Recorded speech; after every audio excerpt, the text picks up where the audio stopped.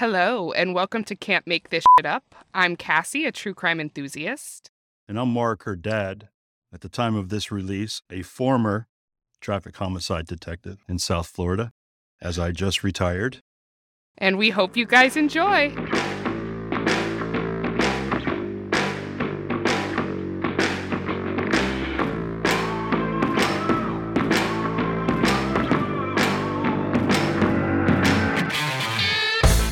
So this week we have a very special episode because this week is actually your last week as a working detective. Yes, it is. So he is almost officially retired. By the time this comes out, he will be officially retired after working 27 years. Yes, 27. 27 years in law enforcement. So he didn't know this prior, but I put together a special retirement-themed episode for him. So I even chose a case that fits this theme. Awesome. I chose a case that actually features retirees. Dun, dun, dun. So this week we'll be covering serial killers Ray and Faye Copeland. Of course they're serial killers. They're retirees who just decided to get to killing. Okay. This case was actually suggested by Logan, my husband. Oh, gosh. All right. All- Trying to tell me something? I think he's like trying to warn you, now that you have got more time on your hands. Yeah, new job, vocation. Don't turn into Dexter, you know what I mean? I got the majority of my information for this case from several articles, which of course I will link in the show notes. Also from an episode of Forensic Files, which is entitled Killer's Catalog. Oh, my. And an episode of The New Detectives, which is entitled Partners in Crime. Also, just so everybody is aware, my dad's actually in the midst of moving. So if he sounds a little echoey, it's because he's literally sitting in an empty house. The movers have already come. So if he sounds a little echoey, just sorry about it. Bear with us one show. Yes, please. And we'll be back to normal, hopefully, next week. So Ray Copeland was born on December 30th, 1914 in Oklahoma. So as you can tell, it's kind of an older case. Okay. Unfortunately, shortly after Ray was born, the Great Depression hit the United States. So Ray was forced to drop out of school in only the 4th grade to assist his father, and they owned a small family farm, so he had to assist his family on taking care of the farm. After a time, his family lost the farm, and they began kind of traveling around the country looking for work and attempting to survive. So the Great Depression was not friendly to Ray. By the age of 20, Ray became desperate enough to begin a life of petty crime. So he didn't begin stealing till he was 20, supposedly. But when he did start, he didn't begin by stealing from wealthy strangers, but instead he stole from his own struggling family. Oh. So it's kind of funny because we just talked about something similar in one of our last cases where he had also one of the suspects also stole from his family. Right. Cowan, remember? Mm-hmm. Mm-hmm. So at the age of 20, Ray stole hogs from his father's farm and sold them at auction, pocketing the money for himself. Okay. Following this, he showed very little remorse and stole from the family once again. This time, he stole government checks from his brother, and committing fraud, he illegally cashed them. Nice guy. So although his family didn't press charges for those incidents, 2 years later, Ray was caught once again forging checks, and this time was arrested for his crimes. So he served 1 year in jail and was released in 1940. Okay. It was after his release from prison that 26-year-old Ray met 19-year-old Faye Wilson, and the two quickly fell in love. They quickly married and immediately began having children. So right off the bat, they're popping out kids. Okay. The couple would go on to eventually have 6 kids together. Jeez. Yeah, so a lot of kids. But along with children comes a larger share of financial responsibility that was difficult for Ray to bear. So as he'd already earned a reputation in town as a thief and a fraudster because of his past activities, it made it difficult for him to find and maintain steady income within the town he lived. Ray continuously turned to petty crime and went on to serve several more short prison sentences throughout his life. As a result of Ray's criminal reputation, the family eventually was forced to move repeatedly. So he was basically always trying to outrun the law or outrun his reputation. So he lived in a ton of towns all over the Midwest during this time. Okay. Finally, in 1967, when Ray was 53 and Faye was 46, the couple decided to settle down in a small town known as Mooresville, which is located in Missouri. There, they purchased a small farm. So Mooresville is an extremely small town. It still is to this day. At the time, it only consisted of 130 residents. So we're talking, like tiny, tiny town. Yeah, that's super small, yeah. So by 1970, Ray had already secured, I'm sure you're going to be shocked by this, a pretty ominous reputation throughout the town. Shocker. So he was pretty much despised by a lot of the residents. Imagine the gossip in that town, like.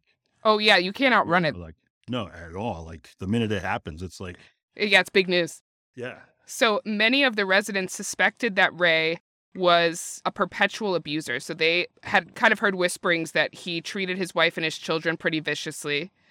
Many residents also claimed that they'd personally witnessed Ray. So this is fucked up. They had personally witnessed Ray intentionally running over stray dogs with his truck for fun. What? He would just find stray dogs and run them over as like a means of entertainment. Oh, yeah, he's definitely got something fucking wrong. Yeah, he's off his rocker. Yeah. One resident later told the New York Daily News that Ray was, quote, a menacing oddball. I'll say. That's an understatement. Yeah. The owner of the town's cafe recalled that he was, quote, really bitey and snappy. And he told the news outlet that whenever Ray entered his cafe, he'd often start yelling at the waitresses. So he's just a dick. Yeah, I mean, he probably has something, mentally unstable with him as well. Like, I'm sure there's, whether you say it or not, there's probably something like deep-seated that's happening, whether it's the upbringing or there's definitely like a wire, a loose wire or something. Yeah. Just 3 years after moving to Mooresville in 1970, the residents began to notice that Ray often frequented areas that were known for hangouts for like hitchhikers and vagrants. He explained to neighbors and townspeople, because of course they're like, why are you always hanging out with a bunch of, hitchhikers and homeless people? He said that he enjoyed helping people who were down on their luck, and he often offered those people employment on his farm until they were, ready to move on to the next town. However, despite Ray's claims, Mooreville's residents obviously did not believe that because they knew he wasn't a nice guy. Right. So they suspected that Ray actually targeted those men because he knew that due to their high levels of substance abuse and just their lifestyle in general, that he could easily take advantage of them. So he could pay them less than they were due, basically. Right, exactly. It quickly became apparent that the small town farm was not producing enough income to completely support the couple and their 6 kids. So shortly after moving, Faye was forced to take on 2 extra jobs. So she began working at a local motel as a maid, and she also worked at a factory. Of her marriage to Ray, Faye later recalled to Forensic Files, quote, "We were just everyday people. I was taught from childhood on, when you marry, you stay with him. The husband was the boss, and he was the boss." Despite the farm and Faye's 2 jobs, the family continued to struggle financially. Al Copeland, who was one of the couple's sons, explained just how poor the family was, saying, quote, "The only shoes we ever had were school shoes. You'd have to go out there milking the cows barefooted, and this included in the wintertime." So the parents literally didn't allow them to wear shoes outside because they only had 1 pair for school and they didn't want them ruined. Unreal. That's poor. Well, and imagine they're in Missouri, so imagine the wintertime there. How did you not get frostbite? Yeah. I mean, I find that hard to believe, but I mean. So according to Al, his father was a terrible businessman due to his poor education because remember, he quit school in 4th grade. So he explained, quote, "Because Ray could not read or write, and with bookkeeping, writing names down, where they were at, things like this, I mean, he needed somebody to write them down." Basically, he was illiterate. He never really learned how to read or write fully. So in order to run his business, Ray required workers who were literate and who could assist him with those aspects of the business. So his wife was literate, but he was not. Right, all right. Initially, he had his children help with those issues while they lived there. However, during the 1970s and early 80s, Ray and Faye's children were pretty much adults by that point, so they had all left the farm and went on to, have their own lives. Right. And probably to get the hell away from them, too. Yeah, probably got to escape that lovely lifestyle. Ray once again required new help to run the farm because he had relied heavily on his kids to, keep track of all the bookkeeping and that sort of stuff. So that's when he really started to frequent these local homeless shelters to find employees for the farm. One former resident of these shelters, his name was Richard Perky, he recalled, quote, he'd ask people if they'd like to go out and, make some money and get paid at the end of the day. Or we could help you get some finances started. And then he'd, go out and get people and help get accounts started in a bank. Yeah, it's not looking good. No. Of course, many of these men suffered from various afflictions which contributed to their homelessness and their desperation. So some had family issues, some suffered from alcohol or drug addictions, and a lot of them were just simply mentally ill. Right. So they were easy to take advantage of. And Ray quickly figured out how to do that. So he would go in there and promise to pay them $50 a day for their labor. And he told them that he would allow them to sleep in his home. So basically, he was giving them room and board plus $50 a day, which is, a good deal for these guys. Right. Sure. So one of the homeless shelter employees, Ellie Widmer, explained, quote, Ellie or Eli? Ellie. It's a woman. Oh, it's a girl. Okay. Yeah, she was an employee in the homeless shelter. Oh, I got you. Okay. So she said, quote, one of these men who was offered that kind of money and a place to live, especially maybe in a country setting, why it would just be paradise. It would be a dream come true for a man like that. I mean, I get it because, they're getting a home or they're promised that anyway. Like they're I guess they're getting off the road or getting off the street or whatever. Okay. I see. All right. I see what you're saying. All right. So in addition to taking advantage of the homeless, Ray was still committing petty crimes during this time as well. He attended local cattle auctions. He would sign a check for the cattle and then take the cattle home. The only problem with that was that Ray was fully aware that the checks he was writing would bounce because he didn't have the funds in the account. So in the days immediately following the auctions, he would quickly sell the cattle so that by the time the sellers realized his checks had bounced, that the cattle was already gone. And he already had money in his pocket. Due to that criminal activity, Ray spent a lot of time in and out of jail when he was younger. Right. And by the 1980s, Ray was no longer allowed to participate in these cattle auctions because everyone knew by that. Remember, it's a small area. Everyone by that point was like, nah, you're not allowed anymore because you've, screwed everyone over enough already. Cattle ranchers, they don't play around with that. That's like a big business. Oh, yeah. So of this time, Faye Copeland recalled, quote, every time he would get arrested, he would call me to come bail him out. I bailed him out of jail quite a few times. Their son Al said, quote, about every 18 months, it seemed like it was police out there and him being gone for a while. It was common for us growing up. However, beginning in the late 1980s, despite Ray's banning from these cattle auctions, these fraudulent check schemes began occurring again at several of the auction houses throughout Missouri. Repeatedly, different men would show up to the auctions, make their purchase, pay by check, and then the checks would inevitably bounce, and these men would disappear. There's nowhere to be found. Many of these frauds occurred at cattle auctions within Chillicothe, a slightly larger town a few miles outside of Mooresville. So remember, Mooresville, it's only a population of like 130, so it's super, super tiny. Right. The town of Chillicothe had about 10,000 people, so still small, but a lot bigger than Mooresville. Significantly, yeah. Former sheriff of Chillicothe, Leland Odell, explained, quote, it was odd that several of them would have checks, and then when we went looking for them, we couldn't find them. We'd enter into the computer, but they never show up. Through their investigation, police discovered that many of these men had worked for a small farm in Mooresville, for none other than Ray Copeland, who by this time was 78 years old. When Sheriff Odell showed up to the farm with several questions, both Ray and his wife Faye were kind and unassuming. Sheriff Odell recalled, quote, they appeared to be just an elderly farm couple that were kind of shy and didn't mix much with the other people, but I never knew of them, causing any problem here. One of the men who'd signed these fraudulent checks was 27-year-old Dennis Murphy, and as you can imagine, investigators were anxious to talk to him. They asked the Copelands where they could find Dennis because he'd passed a bad check for $6,000 at a nearby auction to buy cattle. Ray informed investigators that Dennis had worked for him briefly but had taken off without a word some weeks prior to their arrival. He claimed Dennis had taken off in the middle of the night, and when the couple awoke, his belongings were gone and they hadn't seen him since. Sheriff Odell explained, quote, he said, "You know how transients are. They're here today and gone tomorrow, and they would just leave."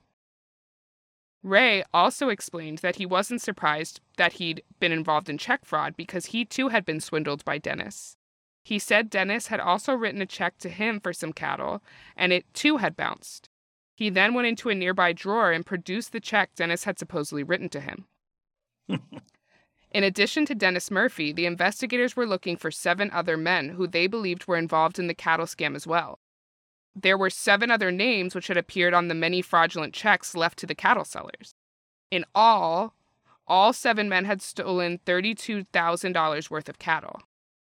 Investigators tried to locate all of these men, but had no luck as they were all transients and never stayed in one area for longer than a few months. They assumed that eventually these men would get arrested again, and at that point they'd be able to locate and question them because they'd be in the system.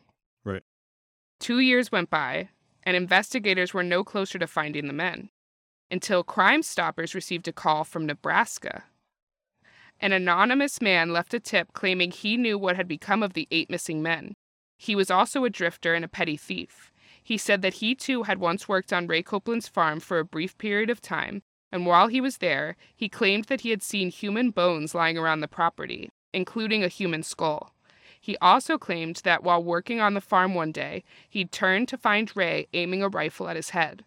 Following that, he'd fled the farm and had never returned, fearing that Ray was a serial murderer. He also admitted that he too had been involved in the cattle scheme, which he claimed Ray Copeland to be the mastermind of. But because the caller did not reveal who he was, police could do nothing with the tip. Okay. Because they couldn't find the guy, right? Because he was anonymous. Right. But my question is just, I guess, just because it was an anonymous tip, that's not enough to get a search warrant if this anonymous tipster is claiming, like, hey, I saw bones on this guy's property.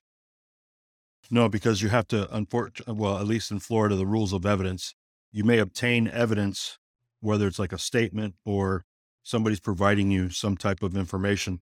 They have to be able to appear before a judge or before the court and say, yes, I discovered this evidence and presented it to the police. Like, it's because then it becomes hearsay or it becomes like secondhand information. So unless the person like shows up to court or shows up for like a deposition or something like that, and it gets put into evidence or on the record, then all you can do is use it to kind of steer you, down that direction. But unless the person's willing to cooperate or who it is, it's basically just, like I said, it's just information that steers you a certain way, and it can't be used.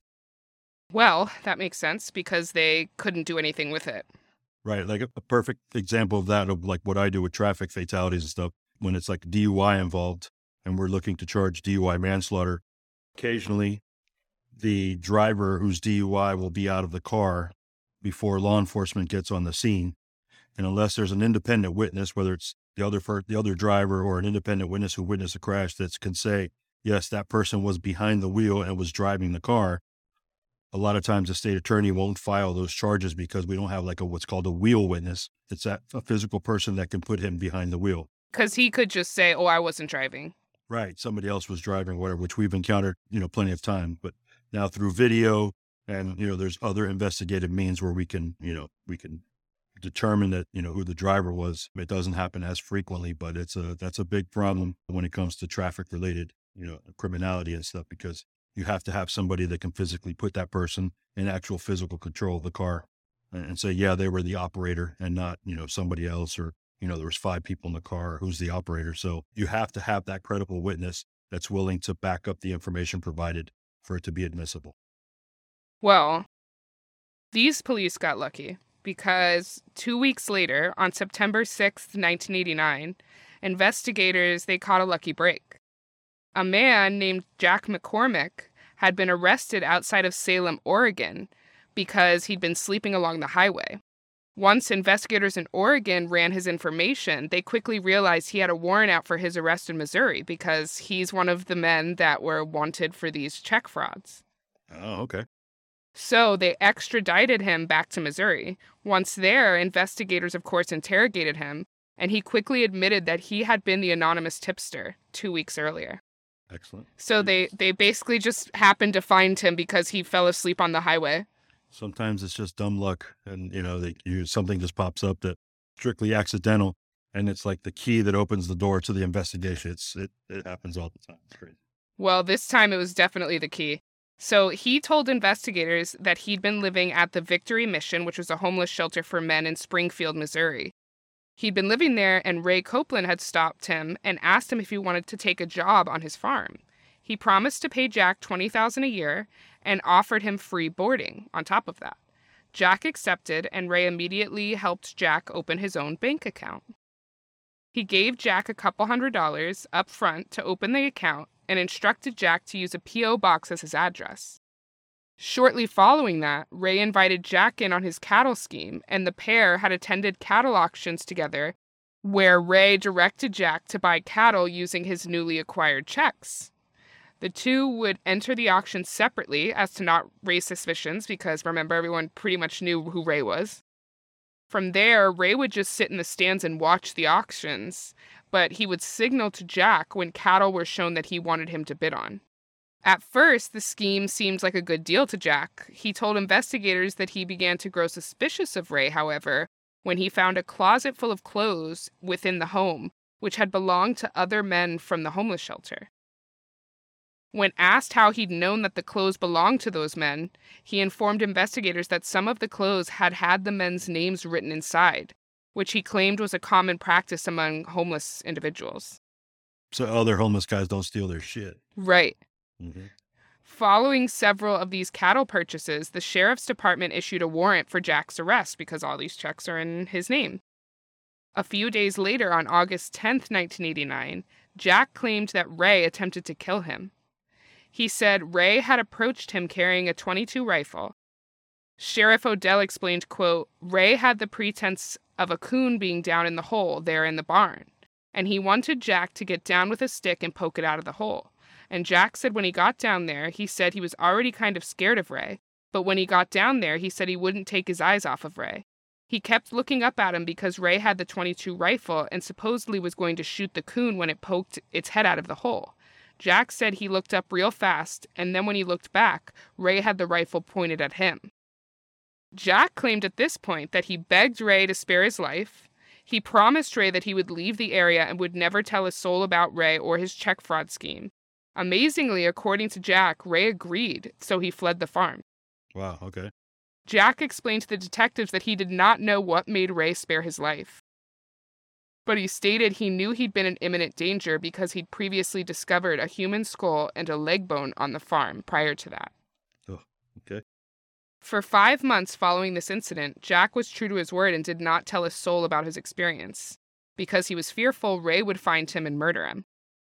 He left Missouri, but after 5 months decided he had a responsibility to inform authorities as he feared Ray would not only hurt others, but that he had done so previously. Right. Of Jack McCormick, Sheriff Odell explained, quote, he was a drifter, he moved a lot, and he had a lot of stories, and I think he liked to tell a lot of stories. Already suspecting that Ray Copeland had something to do with the fraudulent cattle sales, investigators took Jack's statement seriously, despite Jack's propensity for storytelling. Investigators secured an arrest warrant for Faye and Ray Copeland for the check fraud because he'd explained that they'd both been in on it. They also secured a search warrant based on Jack's tip and searched the property for any human remains. Ray Copeland's land consisted of 40 acres. It included a pond and several barns and a lot of densely wooded area. So the search was not easy. When investigators served Ray with the warrant, he smugly told them, quote, you'll find nothing on my place. Sheriff Odell explained, quote, we had search dogs, backhoes, and we'd punched a lot of holes around the farm. And we'd really searched this farm and hadn't found a thing. So, you always think, well, maybe this didn't happen. After searching for 9 days, police found some evidence to support Jack's story. When police searched the Copeland's home, they found a .22 rifle, which is what he claimed was pointed at him. Okay. Additionally, investigators found numerous articles of men's clothing, which were determined to not belong to any member of the Copeland family, and many of these articles of clothing did have names written inside, as Jack had stated. Creepily, investigators also found a half-finished quilt, which Faye Copeland had been making out of the scraps of those missing men's clothes. Oh, God. Creepy. Yeah, that's... Additionally, hidden in a camera case, investigators discovered a handwritten note of a list of men Ray Copeland had hired. 4 of the names listed had a large X marked next to their names. These 4 names were 4 of the men who'd been involved in the check fraud scheme with Ray and were currently missing. Okay. Despite these finds, investigators had not uncovered any bodies on the Copeland's farm. So the investigators decided to fly Jack McCormick back to Missouri and have him show them exactly where he'd seen the remains. Because remember, he said he saw the skull and the leg bone. Yep. Sheriff Odell recalled, quote, "I asked him, I said, Jack, just point to where these bodies or where this skull and leg bone was. And he got outside there, kind of beside the barn, looking off down the pasture. And finally he said, well, really, he said, I didn't see any. He said it could have probably been a dishpan or something down there." So he admitted he lied about that. Okay. So he never saw a skull or leg bone. However, despite Jack's omission, detectives still began investigating Ray Copeland further. After looking into his background, they found it notable that Ray had been arrested numerous times in the past for fraudulent check writing. But they noted that he hadn't been arrested in the past 20 years and had never been arrested for any violent crime up to that point. Despite this, they were sure that his association with the missing men was no coincidence. Which, I mean, that's kind of common sense. Yeah, I would agree to that too. Meanwhile, the investigators' search and the Copeland's arrests were all over the news. Remember, small town. Yep. After seeing the media coverage, a neighboring rancher by the name of Keith Albright called the police. He informed them that he had rented a farm only 6 miles away from the Copeland's farm, and that he'd hired Ray to complete some odd jobs for him around the farm. He told police that a few months earlier, he'd been walking out in one of his fields and found some bones, which at the time he just assumed were animal bones. But now he feared they may have been human.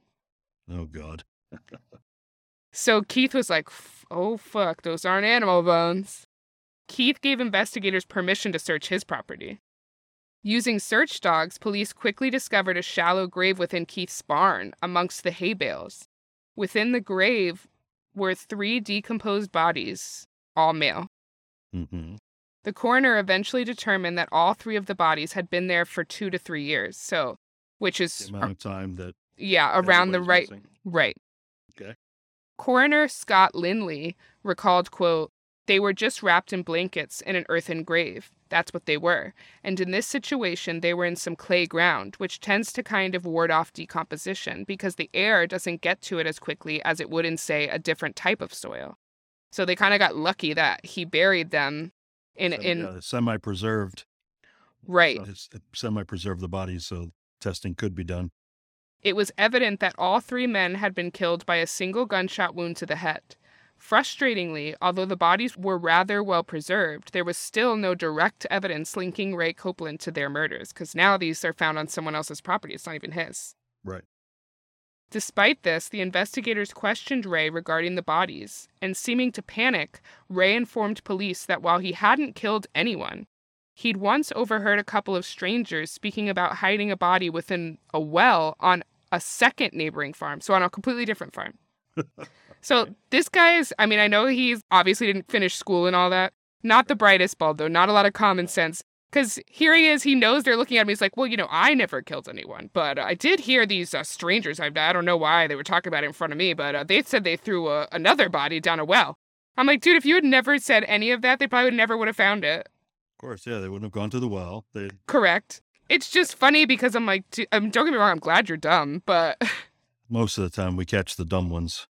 Although in this case it took a little while, but we have a saying, you can't fix stupid. Oh, yeah.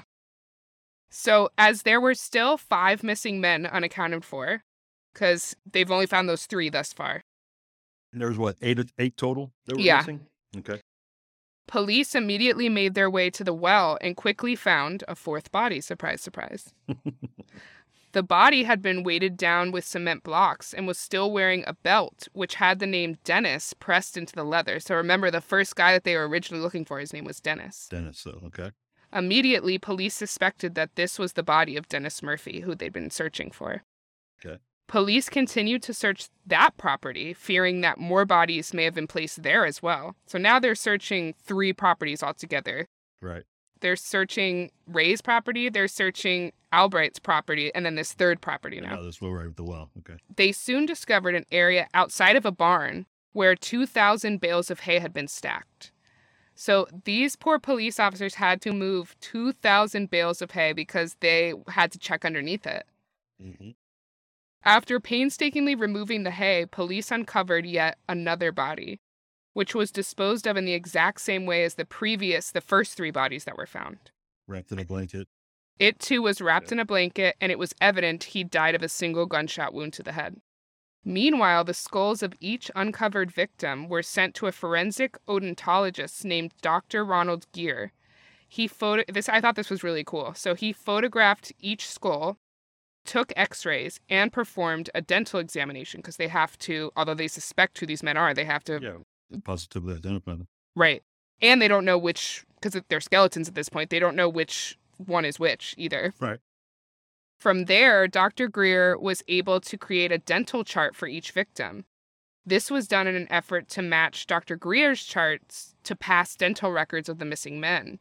However, this was extremely difficult because they unfortunately did not receive regular dental care. So there weren't a lot of dental records to go off of. And some of the records they located were over 30 years old prior to their disappearance. So, what are the odds that their teeth even look the same? Exactly. Additionally, which this is awful, many of the skulls were actually missing teeth because as a result of the shooting, because they were shot in the back of the head, it knocked out their teeth, some of them. Okay. So that obviously further complicated identification. Luckily for Dr. Gear, Dennis Murphy's previous dental records showed that a joint in Dennis's jaw was just misshapen, like he'd been born that way. So that allowed him to match his records to the man found in the well, which they already suspected, obviously, because he was wearing the Dennis belt. Right. They knew now without a doubt that that was, in fact, Dennis Murphy. Through painstakingly comparing the other skulls to previous dental charts, Dr. Gear was also able to determine that the other 4 bodies belonged to 4 of the other missing men, Wayne Warner, Paul Cowart, Jimmy Dale Harvey, and John Freeman. So of these 4 men, 3 of them were the names on the list that they'd found in Copeland's homes with the X's written by them. There you go. That's the link. Coroner Scott Lindley determined that each of the 5 men had died as a result of a small caliber gunshot wound to the head, which was fired at close range. Amazingly, in each skull, he was able to extract the bullets and the bullet fragments which had killed them. Every single one had it left in their head. Oh, that's true. These bullets were, of course, sent to ballistics, and it was then determined that each bullet matched the .22 caliber rifle discovered in Ray Copeland's home. So they knew it was from his gun. At this point, police charged Ray with the murders of all 5 men. However, investigators suspected that he had not acted alone and that his wife, Faye, had been involved in the murders. While Ray was in prison, Faye wrote him a letter assuring him that they would do all they could for him and that things would, quote, cool down. Yeah. I'm like, I don't think they're going to cool down, Faye. However, as all mail is inspected in prison, investigators confiscated this letter and compared that handwriting to the handwriting on the note that they had found in the camera case with a list of men. Because they knew, because Ray was illiterate, that someone else would have had to write the note, and therefore they surmised that someone else was in on this crime. The handwriting was ultimately a match to Faye's. And investigators then also arrested Faye and charged her with all 5 murders as well. So now they're both in jail. Of the arrest, the couple's son Al recalled, quote, "What surprised me more than anything else was them actually arresting Mom for the same thing. Following her arrest, she told investigators that she was innocent. She claimed she had no knowledge of the murders and was also a victim of Ray's. She assured investigators that she'd been a victim of domestic violence for the entirety of their marriage, and she'd written the list of victims at the behest of her husband, but had not asked any questions at the time about what it meant. She later recalled, quote, "I asked no questions. It wouldn't have done me any good if I had, because he would have slapped me across the house." Police did not believe Faye's claims, as there was no documented instances of domestic violence in the home toward Faye or any of the children. However, the couple's children did back up Faye's claims, and they too told investigators that Ray had been abusive towards their mother as well as them growing up. Their son Al explained, quote, "There was one time one of my brothers was scraping the bottom of his bowl to eat, where he had had oatmeal. He didn't like the sound and took a frying pan to him. Myself personally milking cows, the old cow kicked the bucket over, and he took a pair of metal cow kickers and beat me with it for no reason. That was an everyday occurrence with him." So horrible. Yep. Despite the family's claims, police still believed Faye was more involved than she was willing to admit, not only because of the note, but also because of the quilts of clothes she'd been making as well. However, Faye claimed that she was unaware of the men's deaths and had only wanted to recycle the clothes that she believed the men had just left behind. Which, I mean, I think that's plausible. It is plausible. Faye Copeland explained, quote, "Why would he do something like that when we had everything paid for? We didn't owe for nothing. We had the truck paid for, everything, all the machinery and all the farm and everything. Why would he turn around and do something like that? But I was not with him when he'd done his bad deeds. I knew nothing about it, and it didn't include me." I thought it was interesting that she said that, they had everything paid for. Like in the past, he'd stolen as a means of kind of making it by. Right. But at this point, she's like, we were fine. Right. Yeah, I guess the cattle business was going well for him, or the farm was doing well. So it's interesting that he still did all of this. Clearly, he just had a thirst for killing. it was just in him to continue doing it, or to do it and then continue it. Despite Faye's claims, both she and Ray were tried separately for the murders. Prosecutors claimed that Ray would hire the workers at the homeless shelter, get them in on his cattle schemes, and would then kill them before the checks bounced in an effort to avoid capture. He then hid the bodies on a neighboring farm, hoping if the bodies were ever discovered that they would never be traced back to him. According to the couple's son Al, quote, "They were lower than anybody else. He could care less about them. They were on the government payroll. They didn't need to be there. They didn't even need to be alive. He had said that lots of times about transients." So he clearly had this weird hatred for homeless people, which I'm like, Right. what do you care? It's not bothering you. Just leave them alone. Yeah, clearly. I mean, he's got all kinds of fucking issues. So Well, yeah. Faye was tried first, and on November 12th, 1990, was ultimately found guilty of all 5 murders. She was sentenced to death. When told of his wife's sentence, Ray callously stated, quote, "Well, those things happen to some, you know." what a piece of work. He didn't even care that his wife was sentenced to death. He was like, whatever. 6 months later, on May 22nd, 1990, Ray was also found guilty and was also sentenced to death. And how old are they at this point? I will get there. Oh, okay. So, of the sentences, their son Al said, "Hooray, Ray deserved it. For what he'd done to the transients and the people all through his life, he deserved the death sentence." Of his mother's involvement, Al said, quote, "I think she had some idea as far as the cattle scam going on.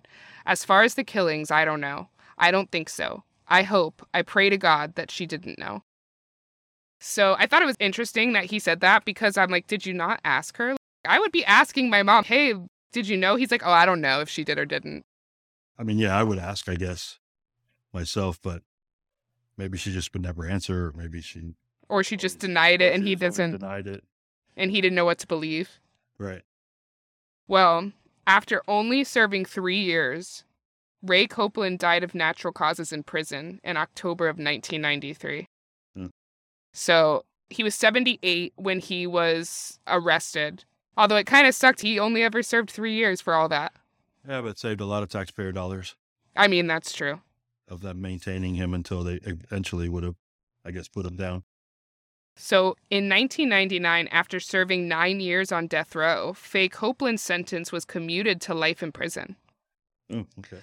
She stated, quote, "I never go to bed. I never close my eyes. But when I relive a lot of my life over, wondering, was I to blame?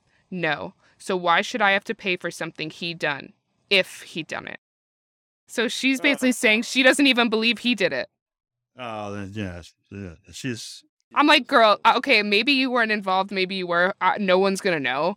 But to say if he done, we know he done it for sure. of course, all the evidence is there. Nothing was fucking planted. Like it wasn't, Like, Right.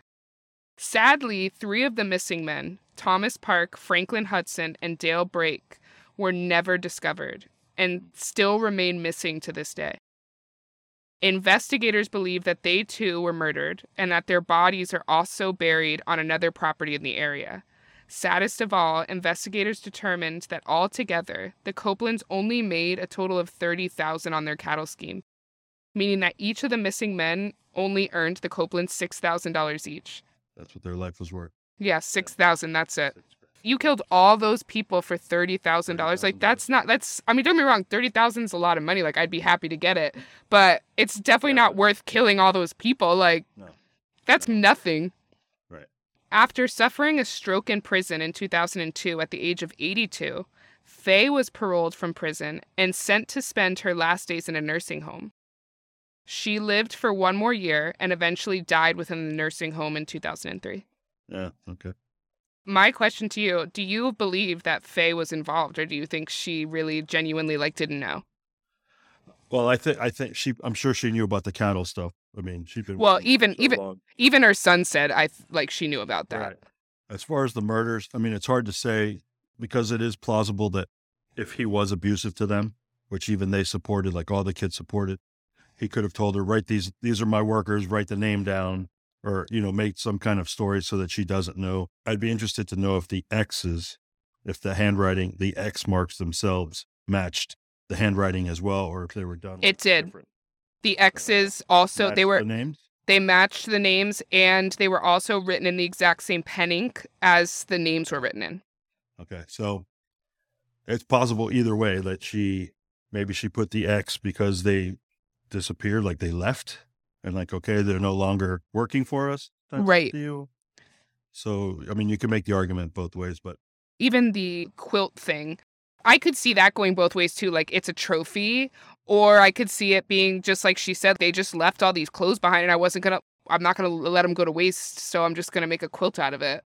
Yeah, the only thing that would cause me to believe that she probably knew was that kind of that statement, if he did it. Yeah, I agree that. I was kind of like, come on, girl. Because now she's trying to like it never happened, so they were both falsely accused, and yeah, the evidence is too strong that he definitely was involved. The killer. Right. And so I'm gonna venture to say she probably did know to an extent. Maybe she didn't know like where he threw the bodies, but like he got rid of them, and she knew what that meant, but they didn't really discuss it. But yeah, I think they were together too long, and I personally think that she knew about the murders. I don't think she was involved in them, like in terms of, I don't think she was, actively like, ooh, yeah, we're killing these people. But I think that she knew they were going on, but it was... And knew and tolerated them. Right. And I think part of that is probably due to, because she, it's pretty much proven that she was abused. So I think maybe she knew what was going on, but just was like, I'm going to keep my mouth shut, and live my life. She did with all of it. Like she never reported the domestic abuse. She never. Yeah, even the abuse against her kids. Right. And she was raised to, you stay with the husband. And so, yeah, that's why I think it's more plausible that she knew to an extent, probably not the full extent, but she definitely, and he was a criminal his whole entire life. So, it's not like it's a shock that, although he was never arrested or anything for violent crime, they always say that, oh, this is the first time he's been arrested for, well, it just means he wasn't caught prior. It doesn't necessarily. Well, we already know for a fact he was violent in the past. He was running over stray dogs for fun. Well, right. His kids have said he would beat them every day practically. So he clearly was a violent person. Once you move to like killing animals and stuff, like that's a step up that's kind of like opens the door. I mean, it's been like kind of, I don't want to say historically, but it's been proven in the past through different studies and stuff like through the FBI and stuff, especially with serial killers or, psychopaths and stuff, that at some point in their lives, there's a propensity to start injuring and killing small things, like moving up. And it's like always kind of like a next step, like taking a step up that ladder to gaining the courage or trying to see if they get away with it, where it starts off innocently, like injuring a bird or a frog or whatever, then maybe killing a cat, then, it's a progression. So the fact that he was doing that for entertainment purposes, just, running down stray dogs, that just, that's just, it all makes sense. Like it all comes together with all the profiles and studies and stuff that have been done, that he was just a fucking wackadoo piece of shit murderer. I agree. I think that he for sure obviously did it. There's no question about that. I think she knew about it, but I don't think she was as involved in it as maybe they blamed her for. Right. I think she just kept her mouth shut, like she had for everything else. Right. It was just like, okay, this is part of our life and this is what he does. And, Yeah. And just went with it. So, because this is your big retirement episode, dun dun ball, we are not going to end this episode with a question. Okay. Instead, I have a little clip of your retirement speech that a little birdie sent me from your retirement party. So I'm going to include that. And I gathered some recorded messages from many of your close friends and family members. And we're going to play those at the end. So what? So when this episode comes out, you got to make sure you listen to the end and hear what everybody has to say about you. So maybe I won't listen. So congrats on 27 years. We are all very proud of you. I want to say a disclaimer that video of my little speech, that there was a lot of Jameson on board when that speech was made. So it's a beautiful speech. Just, don't pull a Ray Copeland and start murdering people. Now that you're retired, don't become Dexter. I don't own any property or farms or anything. So yeah, that's true. So until next time, bye. Bye. Marky Mark, it is difficult to sum up an entire career in just a few minutes. However, I will do my best to sum it up so that I don't bore all your listeners. Whether at the time you knew it or not, 22 years ago you had just inherited a little brother. It's crazy to think that after all the battles and close calls, we are still in one piece. You ending your career and me a close second behind you. Throughout our careers, we have always made a joke out of it. However, truth be told, you have always proven to be there for me, on the job and in my personal life. I hope you know that I am so proud of you and look up to you as any little brother would. Thank you for everything you and Dee did for the girls and I during my difficult times, and for standing by my side when I took Sonia's hand in matrimony. Although we will be in different time zones and several hundred miles apart, I hope that you, Dee, Cass, Amanda, and Matt know that I love you all very much and that will never change. I wish you all the best, my brother, in your next endeavor, and I will see you again soon. Love you. Happy retirement, Mark. Congrats on an amazing career. Hope you enjoy retirement in Vegas, Mark. You deserve it. Love the Brito family. Hey, Mark. It's Kim. And Tim. Congratulations on your retirement. We love you, and we can't wait to celebrate soon. Hey, how's it going? Just a quick message here from Mark at Mickey Burns Irish Pub in Hollywood, just to say congratulations and best luck to Mark on his retirement. I thank you for all your service. It's been like over 10 years now since I've got to know you and Diana and your family. And just to say that you've become really good friends, and we're going to miss you when you move to Las Vegas, but I'm sure it's going to give us an excuse to go to Vegas to visit. And many good times we've had in the bar, and I'm sure we're going to have many good times in the future as well. So as I said, best of luck, Mark, and thanks again. Hi, Papa. Happy retirement. Love, Lila. Hey, Dad. Congrats on your retirement. I'm really proud of you. Thank you for everything you've done for me and for everyone else. I think you're a really cool person. I love you lots. Hey, boss. This is your son-in-law. Happy retirement. Congrats. You deserve it. Hello, all. Avid fan here. Happy retirement, Mark. You have always given 150%, not only to your profession, but to our family as well. This is a well-deserved move into a new phase of our lives. We'll be able to spend more time with Cassie and the grandchildren. I know you will be greatly missed by Manny and your department, and we are looking forward to spending more time with you. All my love, your wife. Bye! So, as Manny and a couple of you probably know, that I didn't want to have this party because I didn't think too many people would show up, and I'm truly humbled that everybody did. And I'm very thankful that you all have impacted in my life. I work for you because my name was attached to it, and I'm proud of what I do and where I was. Being in homicide and traffic homicide is, not everybody can do it, as we all know. And what we do is very special, and I really took it to heart, and I really wanted to excel in it because, again, my name was attached to it, and I don't fail at anything that I try to do. But my work product is a reflection of my leadership and what we do for a living. So thank you so much. Ow! Whatever. From my heart. We would like to announce that after 27 years of dedicated service to the Miami-Dade Police Department, Headquarters 1721, Detective Mark Martinez, ID 3809, is retiring. His most recent assignment is at traffic homicide since 2016. Some of his previous assignments include Uniform Patrol, Miami Lakes Station, where he began his career. He was also part of the Field Training Officer Program in Northwest District and General Investigations Unit in Northwest District. We wish him farewell and good luck in all future endeavors. Headquarters 1721, Detective Mark Martinez, congratulations, and on 906. Anyone that would like to wish him farewell, please just spot a PD Tech 5. Clear frequencies at 1331.